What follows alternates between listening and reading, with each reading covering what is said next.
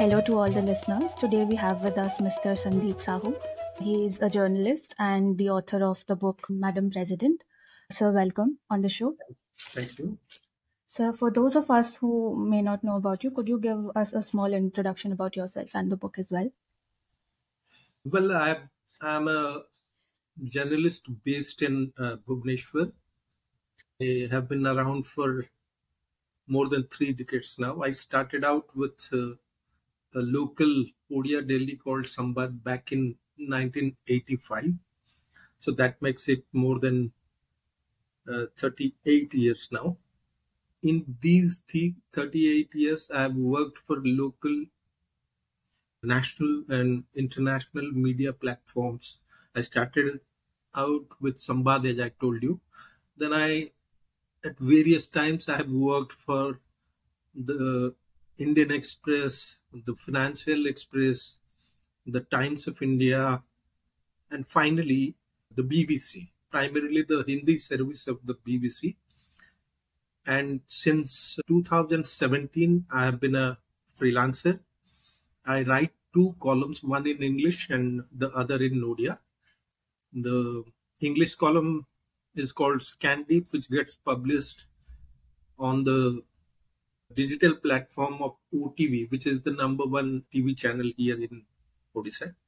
And the Odia column appears in Sambad, with which I started my career in 1985, and which also happens to be the number one Odia daily now. So apart from that, I have at various times written for national level portals like fastpost.com, the quint.com, federal.com, and several others. I've been freelancing since 2017, but such a shame, this is my first book. After so many years in journalism, this is the first book I have written.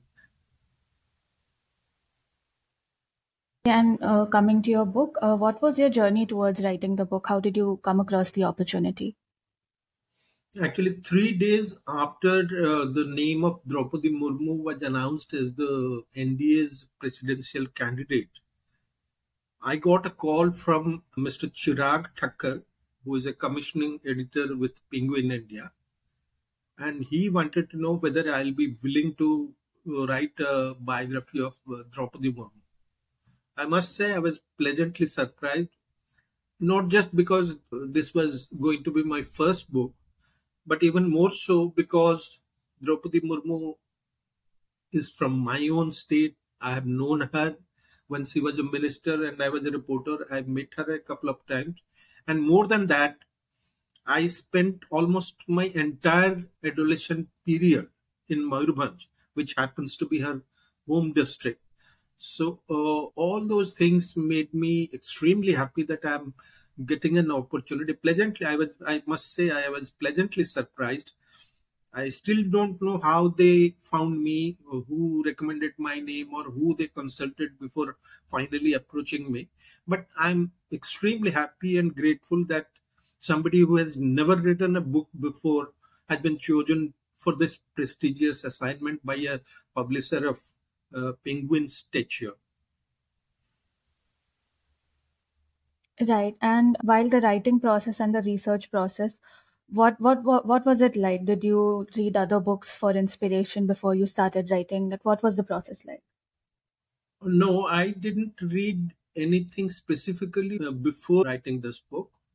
But yes, I went through whatever had appeared about Draupadi Murmu in the media. I searched the YouTube for old interviews that she has given in the past, and then started talking to people who have known her since her childhood, those who have seen her from very close quarters, her relatives, her friends from the school, her college friends, then some people who were colleagues when she was a teacher, and then many people in Ranchi when she was governor, those who have seen her from very close quarters and those who have had the opportunity to work with her. So that was basically my research. There were no books to read on, old interviews, and yes, there were. I went through the records of the Odisha Assembly to find out how she had performed as an MLA and won the prestigious Nilakantha Award, which is given to the best legislator every year. And she was the first woman recipient of this award. So I went through her assembly records to see what kind of questions she had been asking, what interventions she had made in the assembly when she was just a member and not a minister. So that's how I went about it. I didn't read any book in specifically, but I read a lot of material that appeared in the media. Yeah. All right. And what were the challenges related to the researching process? Like you said, you must have had to talk to a lot of people who knew her closely. Was that challenging, or was like getting to some records or stats or anything like that? Yes, it was a big challenge because when I started researching for the book, there was not much available about her, on her, in the public domain.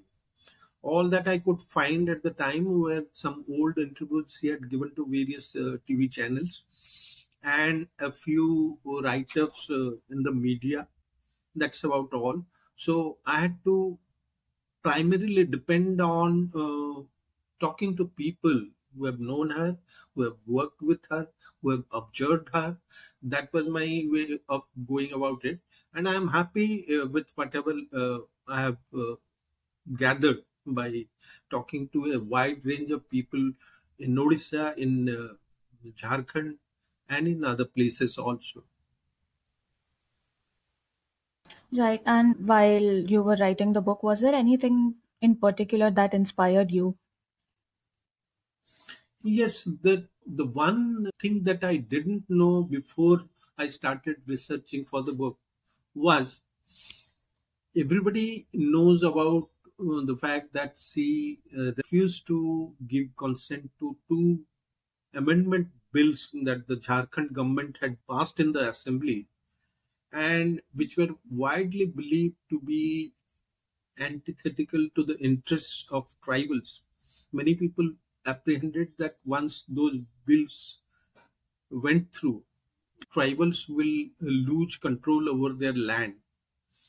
And I came to know during my research in Ranchi that at one point of time, when she was under tremendous pressure, both from the Jharkhand government and from the central government, to give assent to this two amendment bills, she had even contemplated resigning from the post of governor if it came to that, if push came to shove. And this was told to me by the person who should be knowing the truth. He was the principal secretary to the governor at the time. And he told me, I saw Madam very tense and very upset for 3 consecutive days. And on the third day, I asked her, Ma'am, why are you so worried? Why do you look so tense?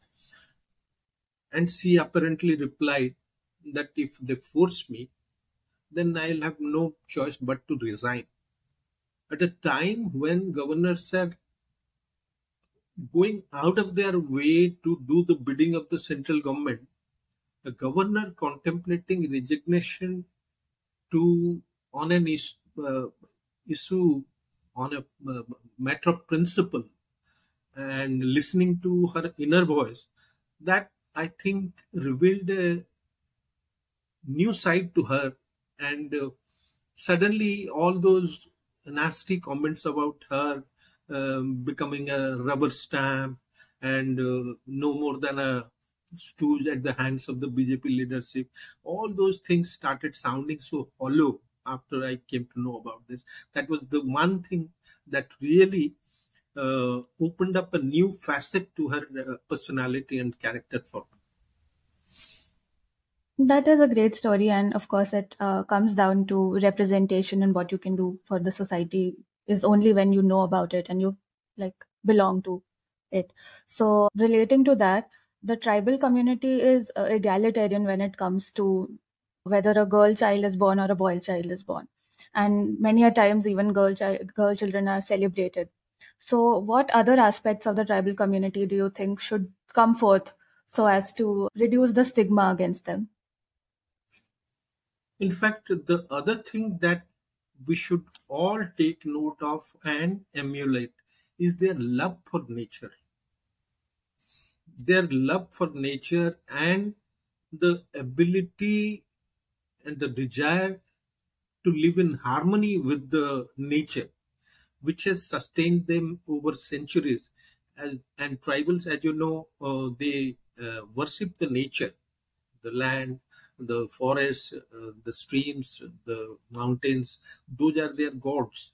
So the importance of nature and living with nature, that is integral to the tribal way of life, and that is one thing we should take lessons from and try to emulate them in our daily life. All right. And in one of the chapters called The Tragic Turn, you have shown her going through a tumultuous phase in her life, but she has unflinching faith, which is what gets her through it.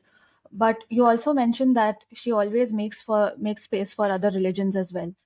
Could you talk a little bit about how she's able to maintain that balance and how it has helped her by far?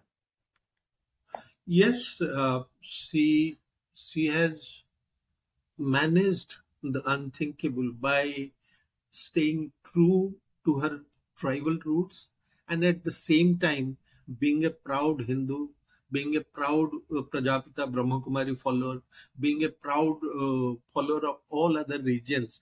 And she has combined the best of every religion in her own life. And despite being a member of the BJP, which has always pushed the Hindutva agenda, she has had no such problems with other religions, including Islam and Christianity. And she is perfectly at home at all kinds of religious gatherings. When she was governor, she used to attend, go to the churches and mazars and temples, all of them. And at the same time, she also visited the Jahirs, which is the religious place of the tribals, the Santals. So she has combined the best of everything that has certainly helped her get a greater acceptance among people, but it has also laid her open to the charge of not being a true representative of tribals. Some of them feel that she has not been faithful to her tribal roots because she has been flaunting her Hindu credentials at various times in her life. So it has, but personally, if you ask me, I will say she combines the best of Indian ethos by taking the best out of every religion, respecting every religion, and staying true to the tenets of all religions. Right. And you also mentioned, you explain her nomination as a presidential candidate as a masterstroke. Could you elaborate as to why you think that is and how it was significant? There were two aspects actually. One was the political aspect, and I think you would agree in that by nominating Draupadi Murmu as the presidential candidate, the BJP and NDA, they drove a wedge through the opposition.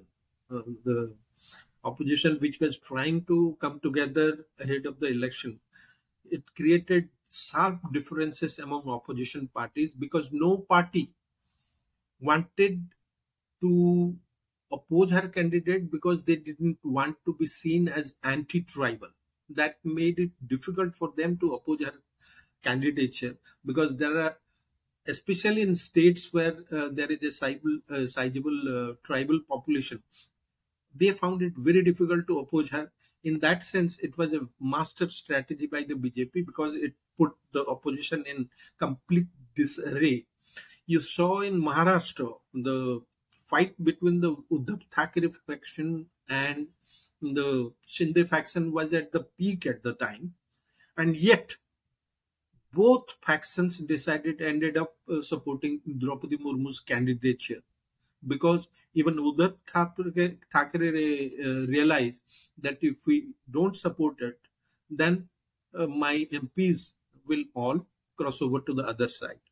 Similar things happened in most other states like Andhra Pradesh, like even in Odisha, the BJP and BJD both voted for. In fact, the BJD took the lead in garnering support for Draupadi Murmu. So, in that sense, it was a master political strategy. But at a more serious level, it was also an important milestone in the evolution of India as a republic, the republican character of the country. I think got a huge fillip by her nomination as the presidential candidate, something that had never happened in 75 years of independence happened in this case. And that was, I think, a perfect way of celebrating the Amrit Kal, or that the NDA government is celebrating. In both senses, I think it was a very good strategy, and it raised the image of India as a republic, as a democracy, and that I think was a big achievement for the country. And another reason why I think it was very significant is because of her identity as a person who comes from the tribal communities, right? And you end Yes. the book also with the chapter called Cautious Optimism, in which you discuss the nuances that are attached with it, where it is a good thing that she has been appointed being a person from the tribal communities. But what do you think it does for the community itself? In fact, the little that I know about the constitution, whatever little I have read, it tells me, though the president of India is largely an ornamental post, which doesn't really have many powers to do things, but when it comes to protecting the interests of the tribals, I think the president has some powers. It doesn't have to depend on the president, doesn't need to depend on the central government to exercise those powers. Like, the president can ask the state government for a report on why provisions in the constitution and in other acts aimed at protecting the interests of the tribals have not been followed, and the state governments are duty bound to reply to the president. The central government doesn't come into the picture at all. So that is one power that no president has exercised before. But I expect Draupadi Murmu to make use of that provision in the constitution to ensure that the interests of tribals, their culture, their language, their religion are protected, and the provisions made in the constitution for their protection are observed. So that is one thing that she certainly can do as a president. And as you mentioned, she is from Odisha. And what does her nomination and becoming the president will do for the state itself? You must have noticed that I have devoted a whole chapter titled Mm. Odisha's Finest Hour, and traced Odisha's journey from the ancient times to the present state, and which shows how Odisha used to be a land of plenty, a land of convergence of all kinds of religious beliefs and thoughts. I think one of the most tolerant societies in the whole of the country, which has welcomed all shades of opinion, which has welcomed all shades religious strands and assimilated them in their life. Buddhism flourished here, Jainism flourished here, Hinduism flourished here, everything. And how post independence it somehow fell off the radar and never quite got the attention that it deserved. And President Mu's nomination as the president has suddenly focused the spotlight on Odisha, and people are interested to know more about Odisha, and it has given an opportunity for the media, for writers like me, and for others to focus on Odisha and make Indians in general more aware of a state, had such a rich cultural history, religious history, but has somehow only invited attention when there have been starvation deaths, when there have been some large floods or cyclones. That is the only time when Odisha gets some national attention. But there is so much to admire, so much to be proud about in Odisha's history and culture and the language. Let me tell you, Odia is, many Indians perhaps don't know that Odia is one of only six languages, Indian languages, which has got the classical status. And the classical status is given to a language which has a history of at least 1500 years. So that gives you an idea about the antiquity of the state and its culture. And there are rock edicts from the Kalinga war area, which was before Christ, 300 BC, 3rd century BC, when the Kalinga war took place. That was the time when the rock edicts on the outskirts of Bhubaneswar in Dhaudi were carved. And a state which has such a proud and rich history, how it went into oblivion, that has been one thing that has always exercised my mind. And I thought that President Draupadi Murmu's nomination as the president has done wonders for the state, in the sense that everybody is now interested to know more about the state. That is one positive fallout that has taken place after she was nominated the president's candidate. Also, her story is very inspiring, especially for young people, even more especially for Yes. like young girls. What other personalities do you think young people should read about so that they are inspired to strive for greatness in their life? The one book I think every Indian, not just youth, and more so youth actually, they should be reading is Mahatma Gandhi's My Experiments with Truth. And I'm sure it will open up a whole new world for them and tell them what were the ideals of the Mahatma, how he actually lived them in his life. He didn't just preach, he actually used those lessons that he learned during the course of his life and uh, put them to practice in his own life and influenced others to adopt the same kind of life. He combines the best of Indian ethos, the Indian tradition, the Indian philosophy. I think every Indian youth must read the My Experiments with Truth by Mahatma Gandhi, at least in the translated version. I'm sure every language has a translation of the Mahatma's book, and I'm really keen that every Indian youth should be reading it to strengthen his moral fiber and to discover a new Mahatma, which we perhaps don't know by reading his biographies or write-ups about him. Okay, sir. With that, we have come to the end of this interview. Thank you so much for taking out the time for us. Yeah. Thank you.